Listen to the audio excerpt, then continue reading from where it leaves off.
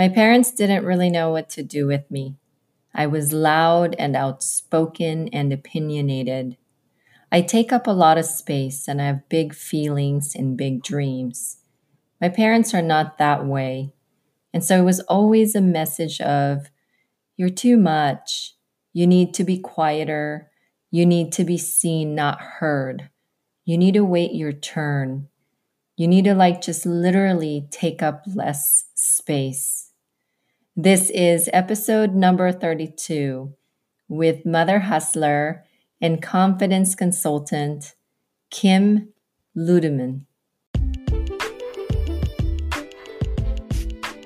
Hey mamas, welcome to the Being Mother Hustler podcast. I'm your host, Mother Hustler, Kareen Mills. I'm a mama of 2 boys, founder of a tribe called Mother Hustler Nation, co-founder of the Game Changers Global Network, an insurance professional turned lifestyle entrepreneur, keynote speaker, and author. Each and every week, I'm bringing you stories and thoughts from mom entrepreneurs who will inspire you to take massive, imperfect action, unapologetically chase your dreams, and eradicate your excuses so you can quit treating your business like a hobby and turn your side hustle into full-time income.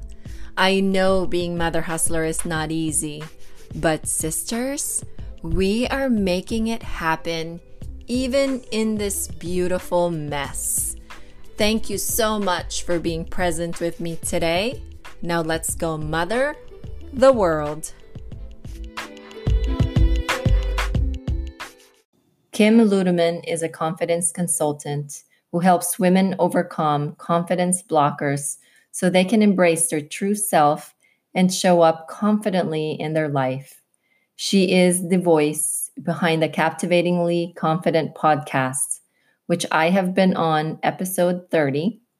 She runs the Captivatingly Confident Facebook group and hosts quarterly small group experiences to get women on the path to feeling confident. She loves helping women step into their power so they can show up confidently in their life and business. She's also the Portland chapter leader for The Mob. That's mom-owned business, networking group. Kim has been in the health and fitness industry for over 10 years, working as a personal trainer and nutrition coach. She lives in Portland, Oregon with her husband, Tim, and 4-year-old son, Louis. You can usually find her hiking in the gorge, cooking in the kitchen, or thrift store shopping. Mamas, please help me in welcoming the mother hustler, mothering the world this week, Kim Ludeman.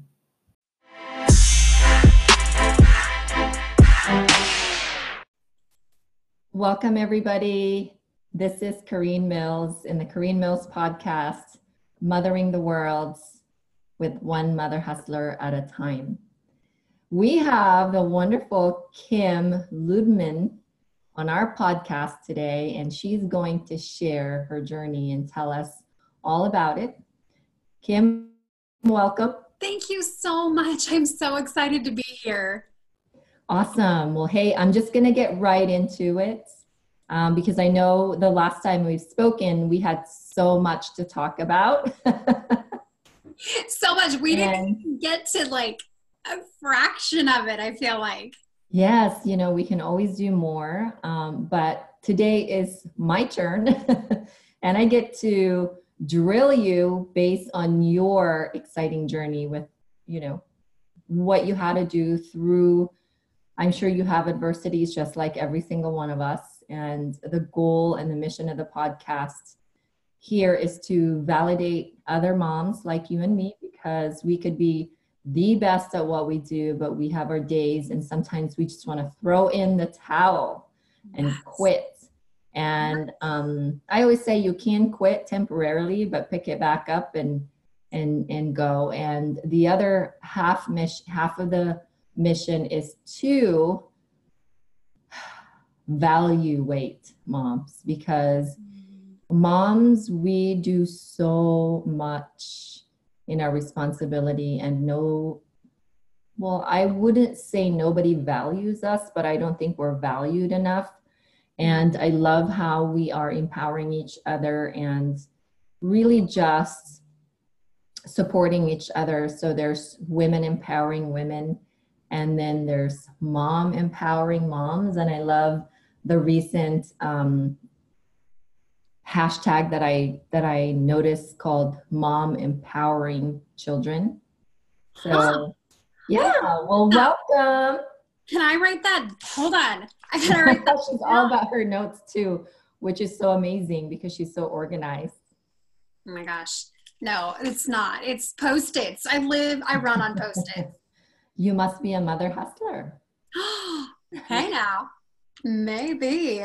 I saw on Instagram, I think it was yesterday, Brene Brown posted this picture of a, of a chalkboard that says, I will not buy office supplies. I will not buy office supplies. And I resonated. It's like, I seriously live on Post-it notes and pens. And they have a short, like, shelf life. They disappear. I Yes. don't know where all my pens go, but I have Super lots. cool. So tell us where you grew up and how was your childhood?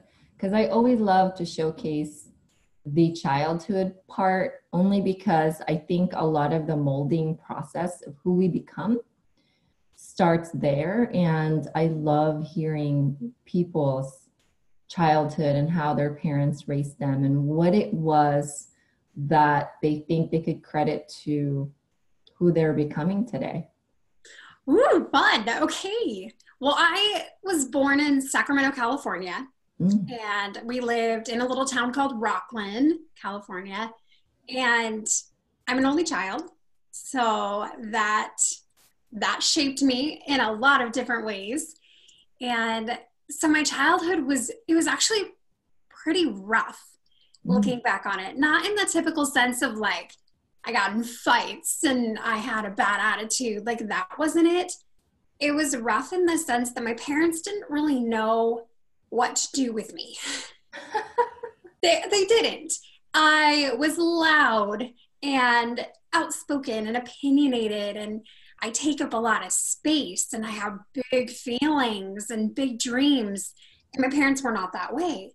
And so it was always a message of, you're too much. Like, you need to be quieter. You need to be seen, not heard. You need to wait your turn. You need to like just literally take up less space. Wow. I know, right? And my parents weren't bad people. Not at all. I mean, and if anything, being a parent myself has given me such a whole new appreciation for the struggle because it's Mhm. real. Nobody knows Yeah, what they're doing in parenting, it's right? true. There's no training for it. No. And even if there was, it's so different for each kid. Mhm. So it's like we have parenting experts, but really the best expert is you, and I think that's something that we don't attribute to ourselves very often because we do. We feel like we struggle. So at least, at least I do. I feel like I struggle, but we are our best resource. Yeah. And so So with that struggle of always being like, I feel like what you're telling me is that you're not allowed to be yourself. Is that how you felt? I think as a kid, I don't know, I'm sure I internalized it in a lot of different ways. One of the ones looking back now that I can see is I had a really bad sugar addiction. I Wow. mean, I would hide candy in my room. I would hide Pop Tarts in my dollhouse. Like, I would come home from school and just go into the pantry and put frosting on graham crackers. And I would put Wow. like sugar in my cereal. I mean, I am shocked I'm alive. It was so bad. And then looking back, I think I felt the anxiety of my parents making me smaller. And that Mm. wasn't just my parents, that was family, that was friends, that was teachers. Teachers were a huge one. And all that pressure to be less and to be smaller, I used to call it meek and mild when I was growing up. Like, I Wow. need to be meek and mild. That needs to be me. I'm going to embody meekness and mildness. And I think that pressure led to emotional eating. Even as a kid, like I remember this struggle starting at like 5 or 6. Like as soon as I could make my own food, that's when it started. So it was Wow. really, yeah, it was really hard. How did you handle being told to be meek and mild with your societal interaction, with your interaction with people and friends? Did you tone down when you got home or when you're around family and then you're back to being Kim outside of that? I think that's a really good question. I think I toned it down all the time. Wow. And there would be moments where I would come out and then it would just be like, nope, you got to put it back in the box. Like you have to, sorry, UPS is here. You have to make yourself small. You just have to. And it wasn't until I would say maybe college Wow. when my parents weren't around anymore and my life changed dramatically that I was able to start looking at, well, who the heck am I? What, you Really? know, is it okay for me to start being myself? And what does that even look like? I don't even know. Wow. Yeah. And what did you do from questioning? Because it's really a difficult, I call it a pocket when you're questioning something about yourself. And when you're in that pocket, it's very difficult to look beyond the Mm. pocket. It's frustrating. How did you, I'm guessing as a young adult, or maybe even you're still a teenager around the transition from high school to college, which is such a prime, scary, Yeah. you know, journey in our life when we're teenagers because we could be very sensitive and a lot of the unfortunate things that happen like suicide and all those other depression happens in those teenage years because your identity is being questioned by not by other people but by yourself, which is even more dramatic and more difficult because now you're left with yourself to answer that question when growing up somebody's telling you you need to be mild, you need to be this, you need to be that.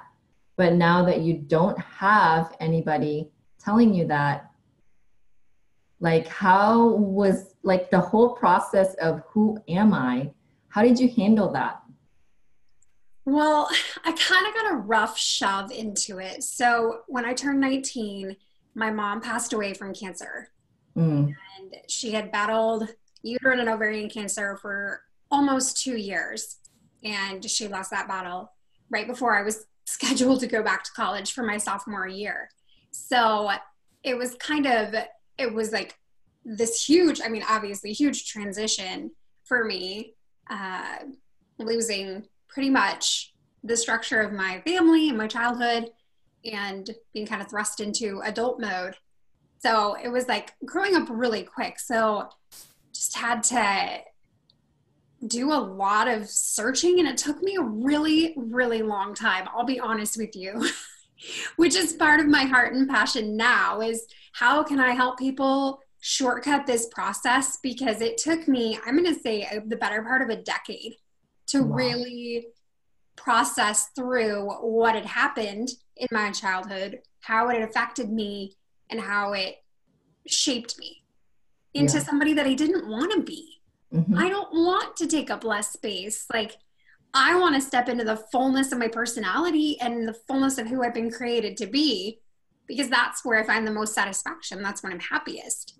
Yeah. And it just giving myself permission to do that, it took years. And I'm pretty sure I financed like my therapist's boat. For the years that I spent in therapy, but it did. It took me a while because it's hard to overcome those messages. It's so hard to do, Yeah. you You know? probably replay it in your mind, you take up too much space. But Mhm. my question to you is when you were told you take up too much space, do you ever question if you did? Because maybe you were just being yourself, and maybe that's how they perceived it as. But for you, by being yourself, you're actually allowing space to get bigger, because then people can start getting to know the real you that's been crying inside to be the real person, to show up as the real you, but you're being, it's almost like a lid of a bottle. You're being put a lid, like people were putting a lid so that you don't blow out of proportion or something like that, because you have this big personality. Yeah. And it's still something that I struggle with at times, as far as especially my emotional response to things. I'm very sensitive. I'm very sensitive. There are a lot of things that, send me through the roof. Sometimes I get really angry and sometimes I get really sad. And my husband is the exact opposite. He is Captain Steady Pants. And he does not get rocked. He does not get emotional. He is so like even Steven. And I'm over here like all over the place. And so even in my marriage, it's been really challenging to not keep the lid. I love that. Not keep the lid on. And like make it smaller to be more like acceptable to my husband, to, my community, and to other entrepreneurs. I want to let it out. I don't even think that answers your question either. Yeah, no, it does. You Sorry. should let it out. Well, the question has a like, have you ever questioned in the childhood, going through those childhood trenches, if you may, when people told you you took too much space? It's kind of like for a child almost, it's like, what space are you talking about? Yeah. I guess as a child, I always questioned people, and people hated that with like with all of my questions, because I was curious when people say something like, okay, what space are you talking about? Yeah. Yeah, that makes sense. I was never a questioner at all. Like if my Wow. parents said something, I did it. Like I didn't drink till I was 21. I didn't start dating until college. I got great grades in school. I was, model child, because if my parents said it, I did it. And so I took their word for everything. And so when influencers and adult figures, authority figures said, you're too much, I believed it. Wow. You must be right. I'm too much. That's amazing. How do you parent now? Because, obviously, I always like, there's a lot of ways that my parents, or my mom, I should say, that I do now, but there's also certain things that I'm like, I'm never doing that to my kids. Like, how do you apply that to your own parenting now that you're a mom and you're in that position?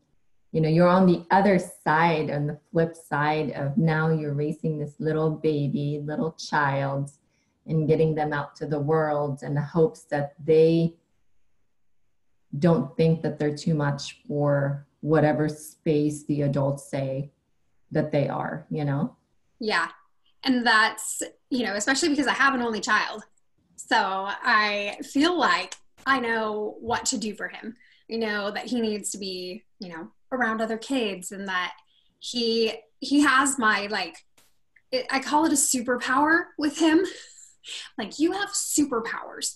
You are such a good hearer, and you can see things so well, and you can smell things so good, because he's super sensory like I am. And my parents didn't know what to do with that. But on the flip side, now I know what to do with that. And so instead of making him feel bad for having big feelings and a big heart, it can actually like lift that up in him and be like, you are, you're incredible. Like, you have this heart. Here's what we do with our big feelings, and here's how we help other people with our big feelings. And Daniel Tiger, surprisingly enough, I don't know if your kiddos watch Daniel Tiger. Do they? No? Oh, Daniel Tiger is cartoon version of Mr. Rogers' Neighborhood. Oh, wow. And it has been incredible. He started watching when he was about 2.5, and he's 4 now. And it's incredible. His sense of empathy and his verbal processing of things and his memory. And, he sings these different songs to help him like manage his emotions. It's beautiful. I mean, I wish I had that as a kid. Well, that's awesome, because I think a lot of, like, for my kids, I always tell them you could be whoever you want to be. There's enough space for your personality, and don't matter what people think about you. What matters is what you think about yourself. Exactly. Yes. Because that's kind of how I was raised too, in a culture where, there's a lot of limitations. You have to be a certain this and a certain that.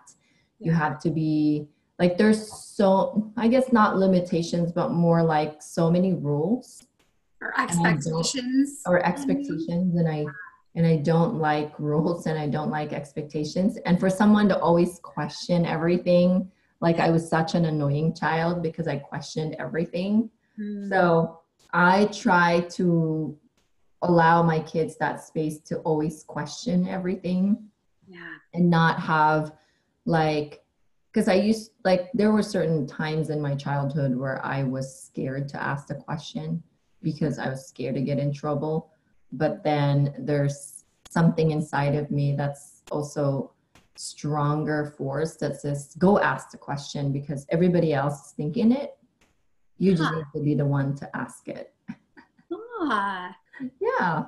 Because sometimes that's what happens, like, have you ever been in a group setting where somebody asks a question and you're like, whoa, that's like, I'm so glad you asked that question, because it's the same question that I have.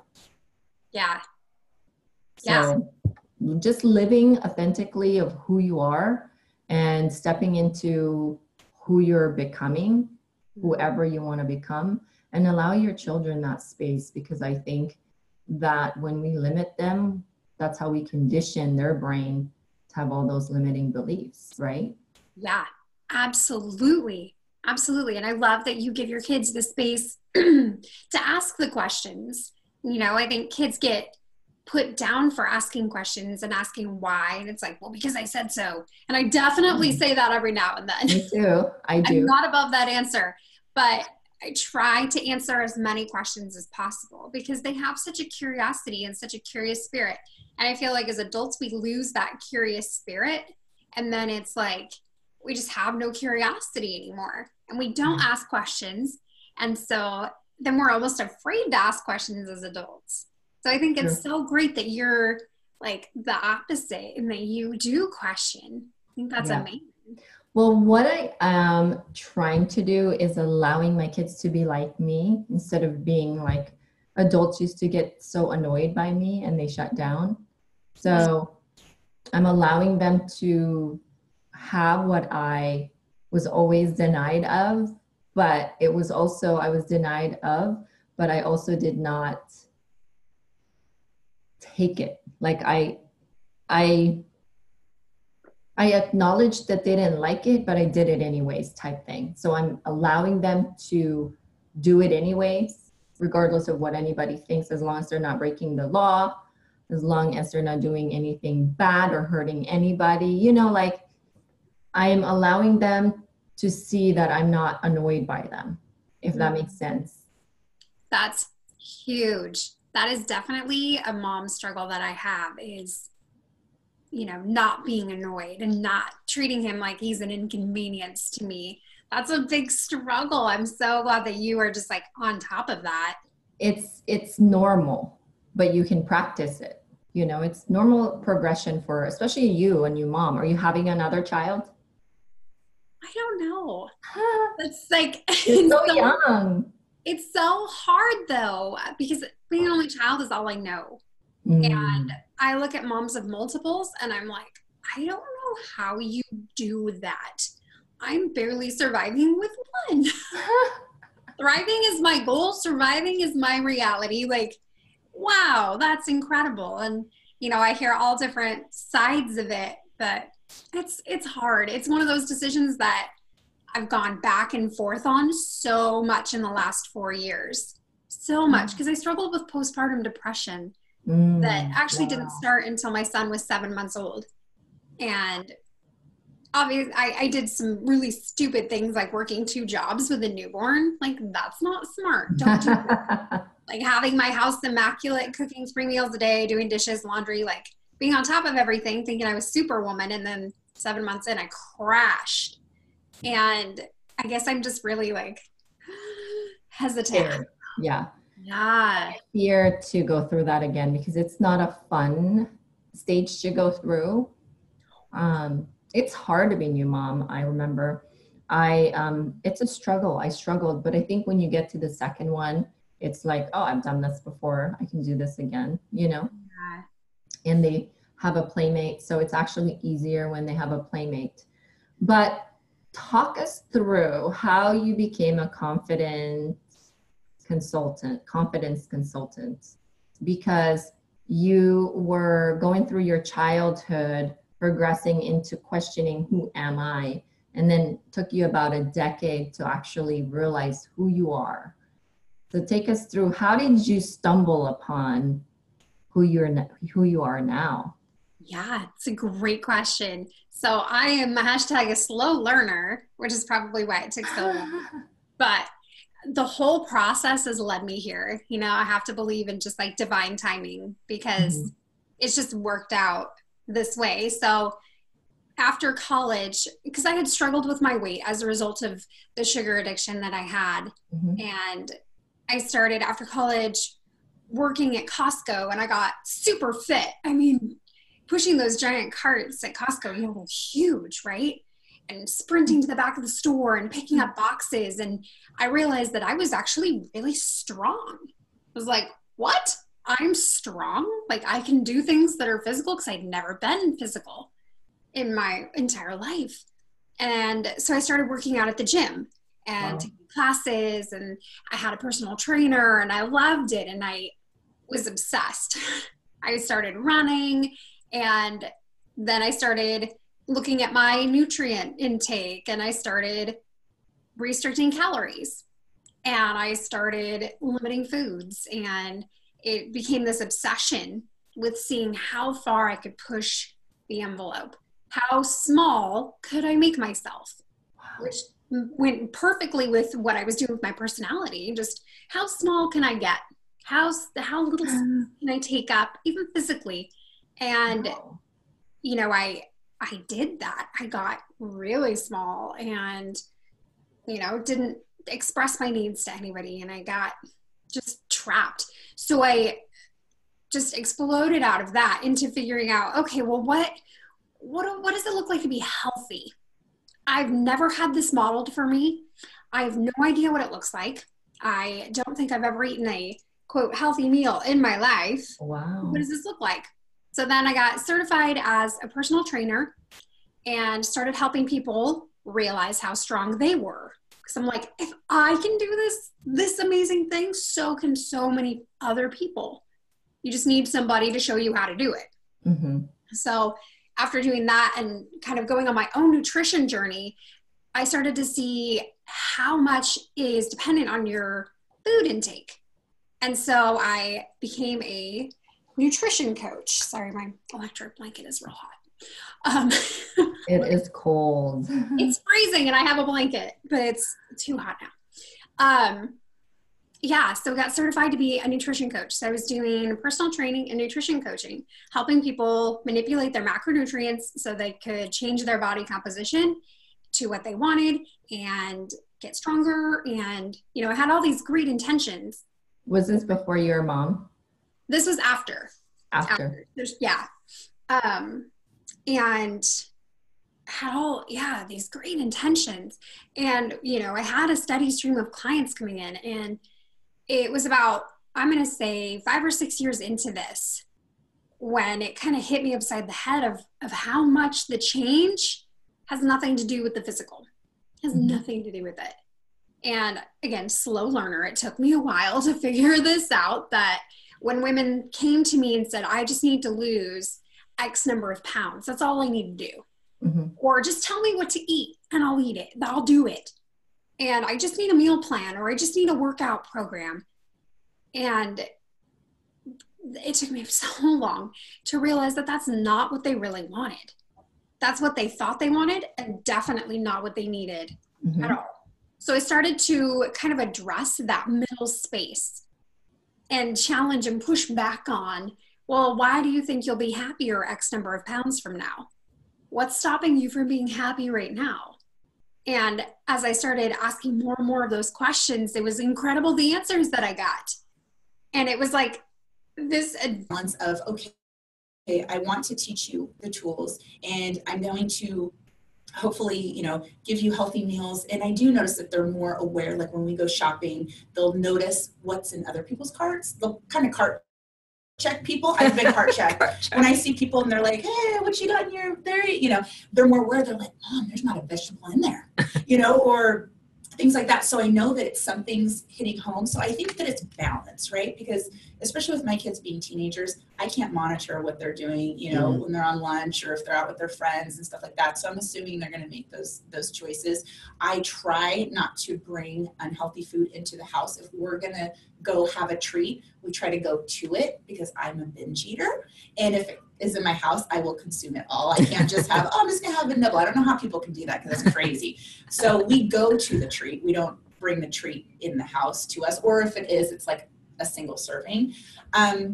But I think like when people say, oh, just let them be kids and eat whatever they want, it's kind of like, and this is an extreme, like, well, would you give your kids cigarettes and say, oh, there's, you know what I mean? I mean, it's Yes. not this on the same scope, but it kind of is, because I really look at food as medicine, right? It's nature's medicine. And so if you're going to fill it with, I mean, there's so many things that we still don't even know. Mm-hmm. So I think finding that balance, but really trying to instill as much as you can of health, but not having that mentality of, oh, they're just being kids, you know, because that can go down and before you know it. And I just wish that when I was younger, I had those tools. So when my kids were younger, it would have been normal. Like I have really healthy, like crazy healthy friends. I'm balanced. But their kids are like, oh, all they eat are fruits and vegetables, because that's all they've known, right? So they don't really know a lot about sugar and the cravings, and then having to undo all those things that they've learned. It becomes so much work when you have to undo it. Like I'm sure when you started your health and fitness, you had to like reprogram so many things. Absolutely. And the work doesn't even, like the work just began when you figure it out and you figure out even more things, right?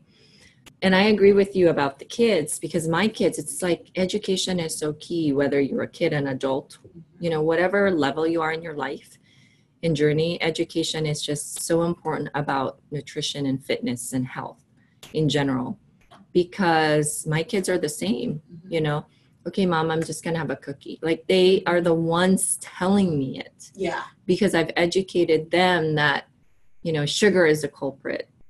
Yeah. Show them pictures online. You know, this is what happens if you eat McDonald's every day. Yeah. You know, just showing them instead of telling them, I think is so powerful.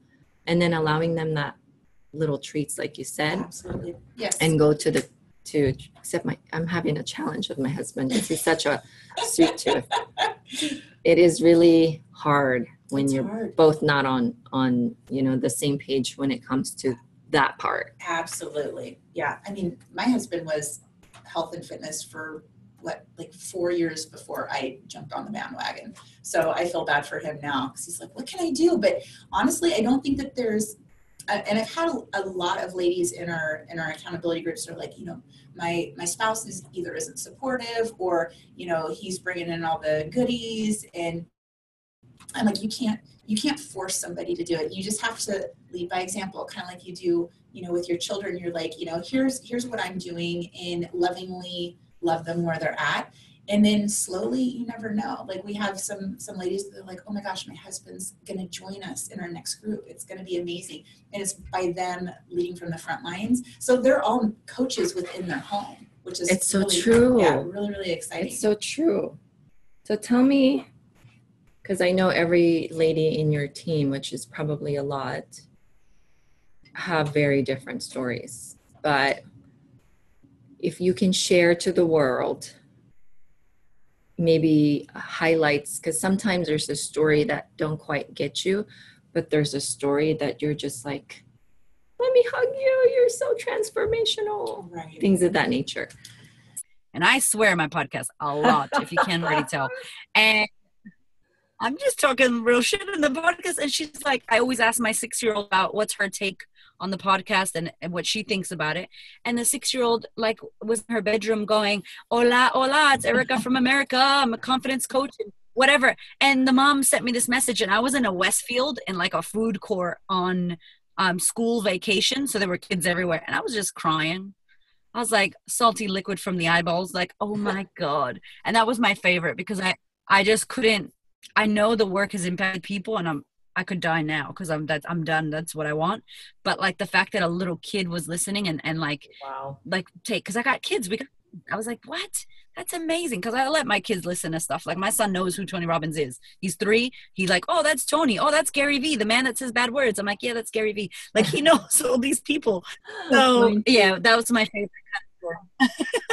Well, and I think it's such a different time, and I think we have so much tools as a parent, and like my kids, Tony Robbins, Lewis House, all those guys parent my kids. Yeah.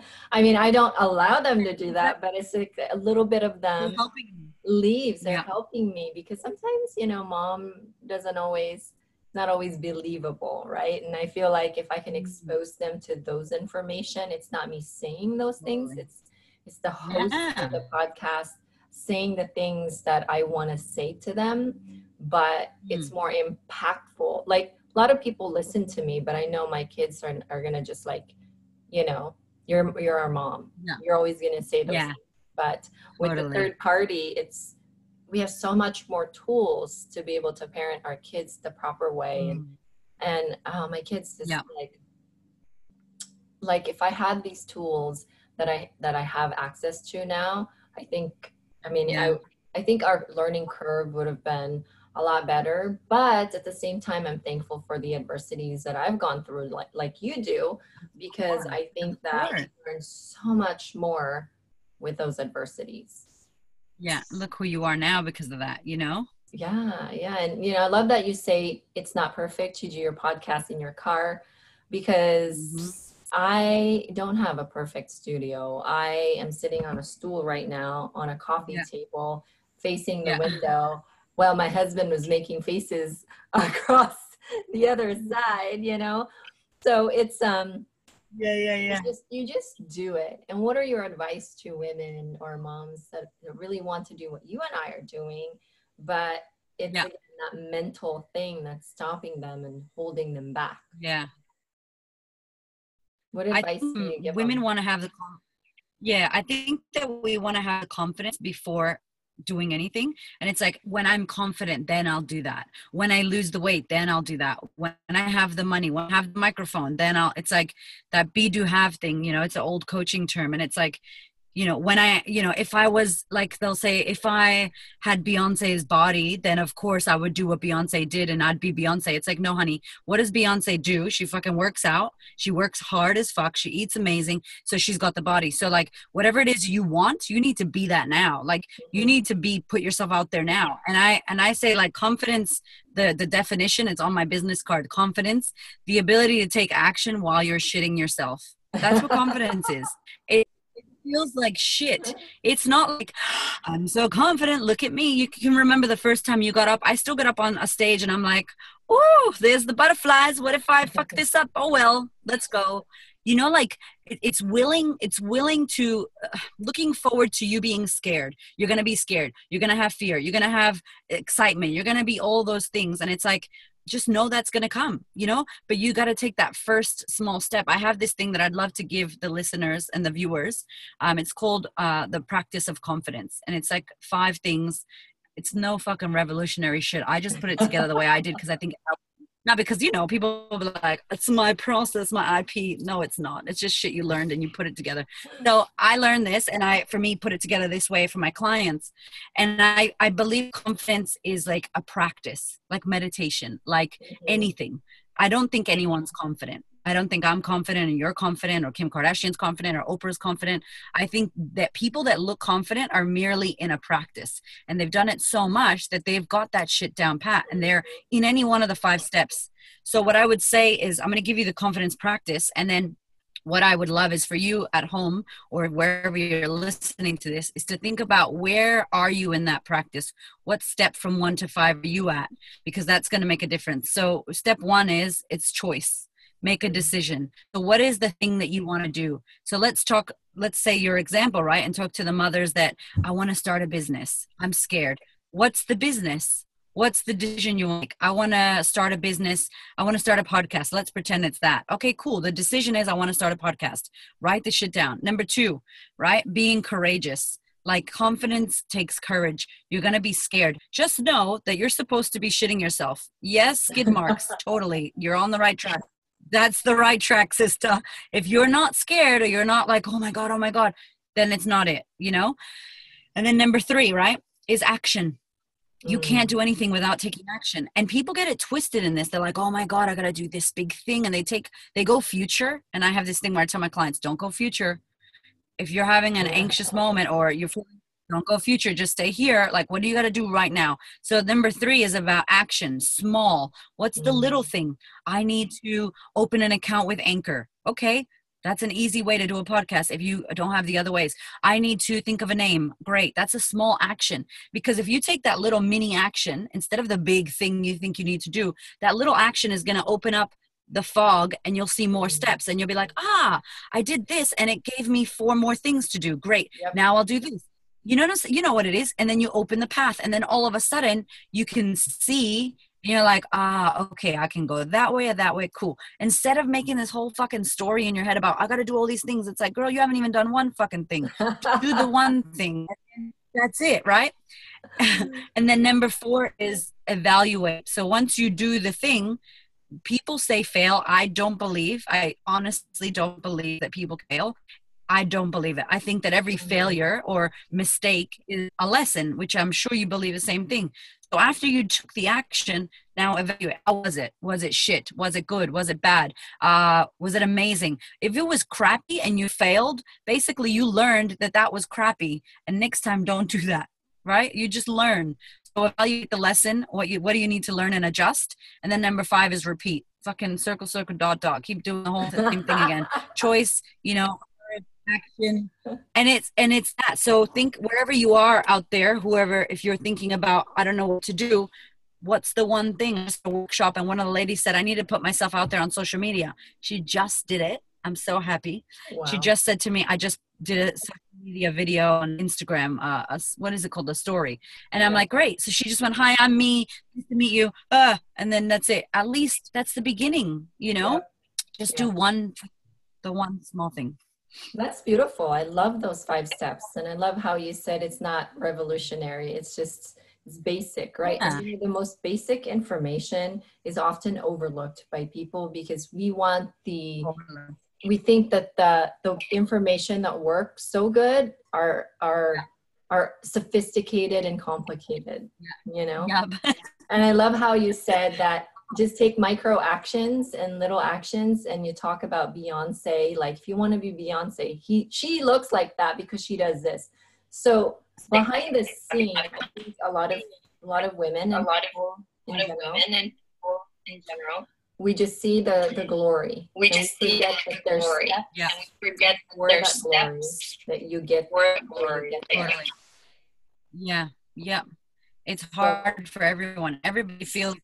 Yeah. Everybody gets. It's not easy for anybody. There's no overnight success about any of it. And literally, I think I've got a lot of clients that are like, hold on, I want to figure it out. One of my clients wants to figure out the whole business. I'm like, honey, just do one thing. You'll get more information. You'll get feedback. If you try to figure it out in your head, we live, 70% of us are living in stress most of the time. Yeah. So in your head, you have evidence in the past, you're conditioned, you're going to make up all the bad things that are going to go wrong. You're not going to go like, just do one thing, get the feedback, and then adjust it. I've changed my business. I was a stylist. I used to do workshops. Now I do confidence coaching. It'll change again. Now I'm speaking. Like you don't, I would have never seen where I'm at now at the path because I had to walk it and then it changes. So you don't get to know at the end. You got to do the fucking work, and it's work. Yep. It ain't easy, but you can do it. It's true. And I like myself, you know, it's in the beginning, the podcast was just something that I would like to give value out to the world. And then I go to a conference and something just clicked, you know, I took an action and I went, and then I'm like, okay, I know where I want to go now, you know, and it's not going to be guaranteed that's it, because what I find is when I think that I have this download and I'm clear about something will show up down the road that will, you know, it's like the setting of the sail. You set your sail, and then when you're setting your sail, it takes you somewhere, but then you realize there's a storm there and you reset it again. You know, it's just, it's flexible, but by taking action, you unravel the information that you needed to take the further action. Yeah. It's 100%. Because if not, it's just stories in your head about how it may not work. And we go to the worst case scenario. We go to the worst case, like, oh my God, what if I do that? And then what if the podcast fails and no one listens? And it's like, girl, none of that's happened. You're living in some crazy future that's highly stressful and stopping you from doing that little thing. Like, do that thing and then come back. And you'll see that it'll work. Like, it'll be amazing. I know. I get asked a lot too, and I'm sure you do. Like, how do you do all the things that you do? Like, you're parenting, you're taking your kids to school, you're doing this podcast, you're this and doing that. And I feel like, you know, what I'm doing is glorified, but at the same time, I feel it's so simple if they just stop and go, okay, number one, I need to do this. Number two, I need to do this. Because, and sometimes we just say, well, you just do it. But I think if we give a little bit of 1, 2, 3, 4, 5, like you just did, it would give them a little more pathway to, okay, the secret to what you're doing now is just doing something a little bit at a time, not thinking of future. Don't go into the future. I love that. Stay here. I'm like, where are you going? And because I have people that have anxiety and postnatal depression and all that. And let me tell you, I know this is off topic, but it's so a passionate rant that I have inside me that I'm not going to do right now, but I'm going to do. And I've done, but it's like when you feel like you're having a moment, we have postnatal moments, we have anxiety moments, we have depression moments. You don't have this fucking disease label across your face that you are now postnatal disorder woman. That's not who the fuck we are. Everybody's got moments. Welcome to motherhood. It sucks ass most of the time. It's hard as fuck. I want to kill my kids, right? I'm not gonna, but I want to throw up. I'm like, you little shits, right? It's hard work. It's supposed to be. There's nothing wrong with you. It's not perfect and beautiful like the Instagram people tell you. Stop posting those fucking perfect photos of nurseries, bitches. It ain't like that, okay? It's a hot mess everywhere. So it's like, I think we get stuck into this shit and then we label it as it's this. And it's like, it's a moment. In the moment, you feel this, stay here. What do you need to do now? Breathe, drink water. Okay, my list, like you said, do a list. And I think one of the biggest problems that we have as a society right now is that we're in the era of information.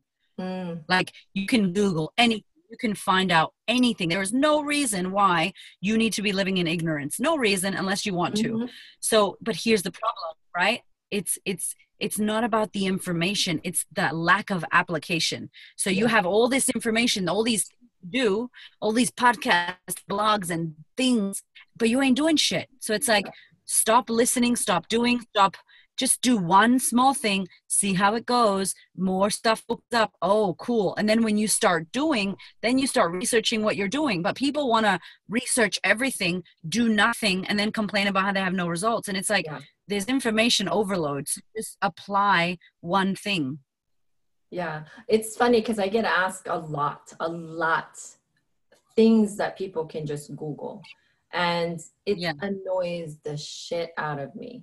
And I'm not saying that I don't want to help people, but I mean, like you said, information is at the tip of your fingertips. All you got to do is Google and spend time to read things. But I feel like And not only that too, I think the comparison issue is that, oh, I want to be like her, so I'm just going to go ask her so I can take a shortcut, you know? Yeah. And there's nothing wrong with it because we should serve our client. But when I took the Are You My Flock, my immediate thing was, oh, I could use this to become a better mom. Because the other things weren't so important to me anymore, to where when I say there's a way to train your client, and if they're not trainable, they're not your client. And you have to be okay with that, because if they're not okay with you having to leave a conversation because you have to go pick up your kids at school because they're sick, Right. I don't want that client. No. You know, we train so much in our profession, and we only use it for our profession, but we forget to use it for our family, which in life, it's applicable all throughout in every aspect of life. You know, you're not dealing with a business, you're dealing with a human being. These are human beings that we're raising.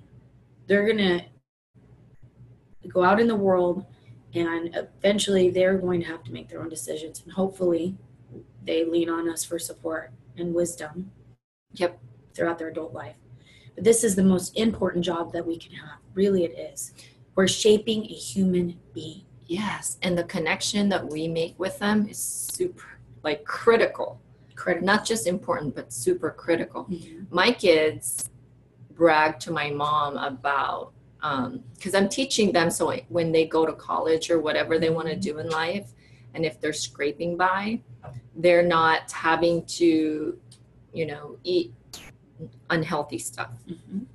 So they always brag about how mom would get a $5 Costco chicken, and she'd make it until it's the bone, and the last thing she'd make is the soup with a bunch of vegetables with the carcass of the chicken. Like, she'll save everything, and we'll make, you know, we'll eat the chicken with rice and vegetables, and then I'll make, because we don't like the chicken breast, so we'll make it into like a chicken breast sandwich or a salad. And they brag about how I can make that like stretch to so many meals. And I'm like, wow, I love that. Because, and I told them that one thing you can do when you're in college is get a crock pot.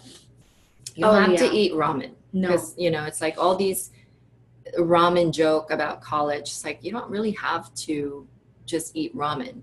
You can have a crock pot making while you go to class, and then have a home cooked meal and come home to a really nice meal, right?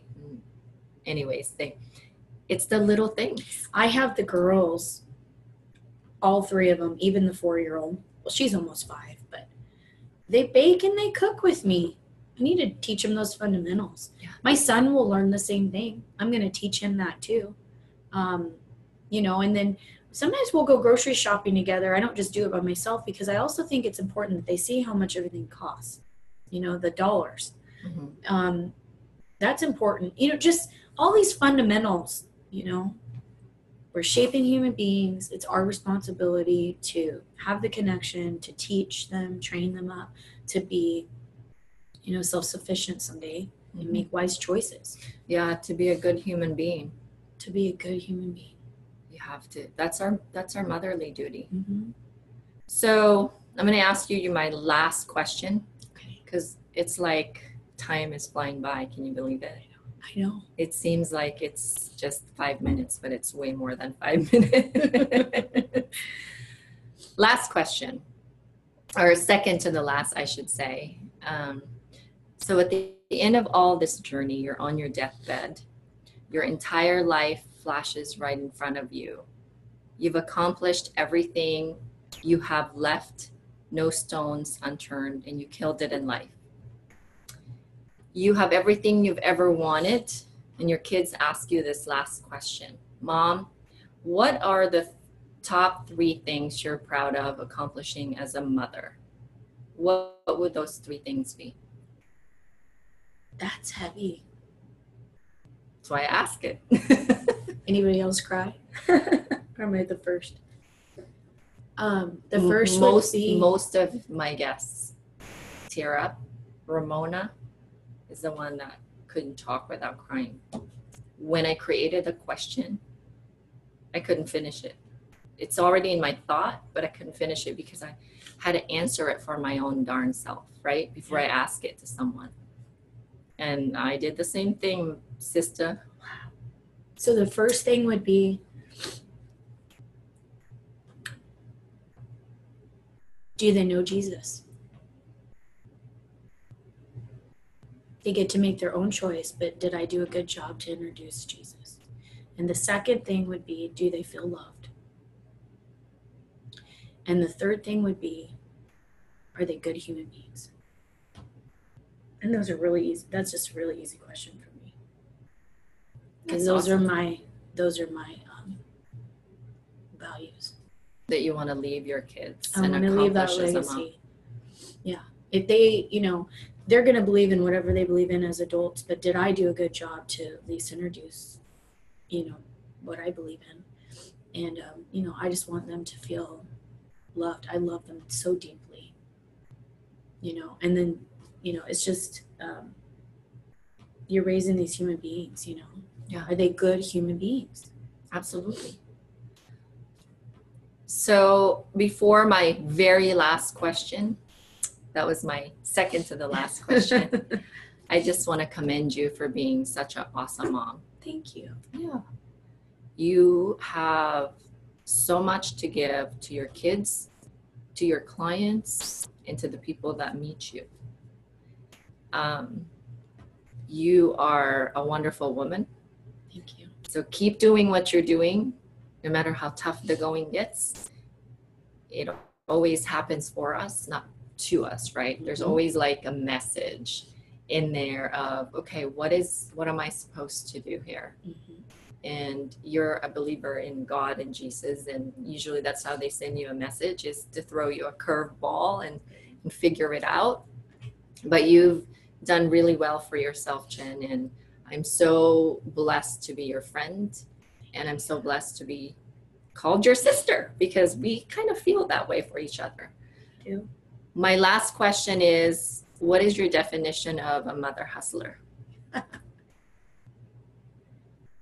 An extraordinary mother in business. An extraordinary, because she can't just be an ordinary woman. She's got to be an extraordinary mother that's in business. That's awesome. Well, thank you so much. I appreciate your presence today and giving us grace with your time. Next time you need to give us napkins for these tears and all the... And I'm sure the listeners are going to love your little nuggets that you dropped here. And I appreciate you wholeheartedly with everything. I mean, we're business partners, yes. We're life partners, pretty much like sisters. Yeah. And it's just going to grow from here. Thank you for everything. Thank you for having me, Kareen. I've learned so much from you, and I appreciate your support. This is an amazing podcast. I think that lots of different women will be able to relate, and I just truly appreciate, I feel honored that you would interview me. So thank you. You're welcome.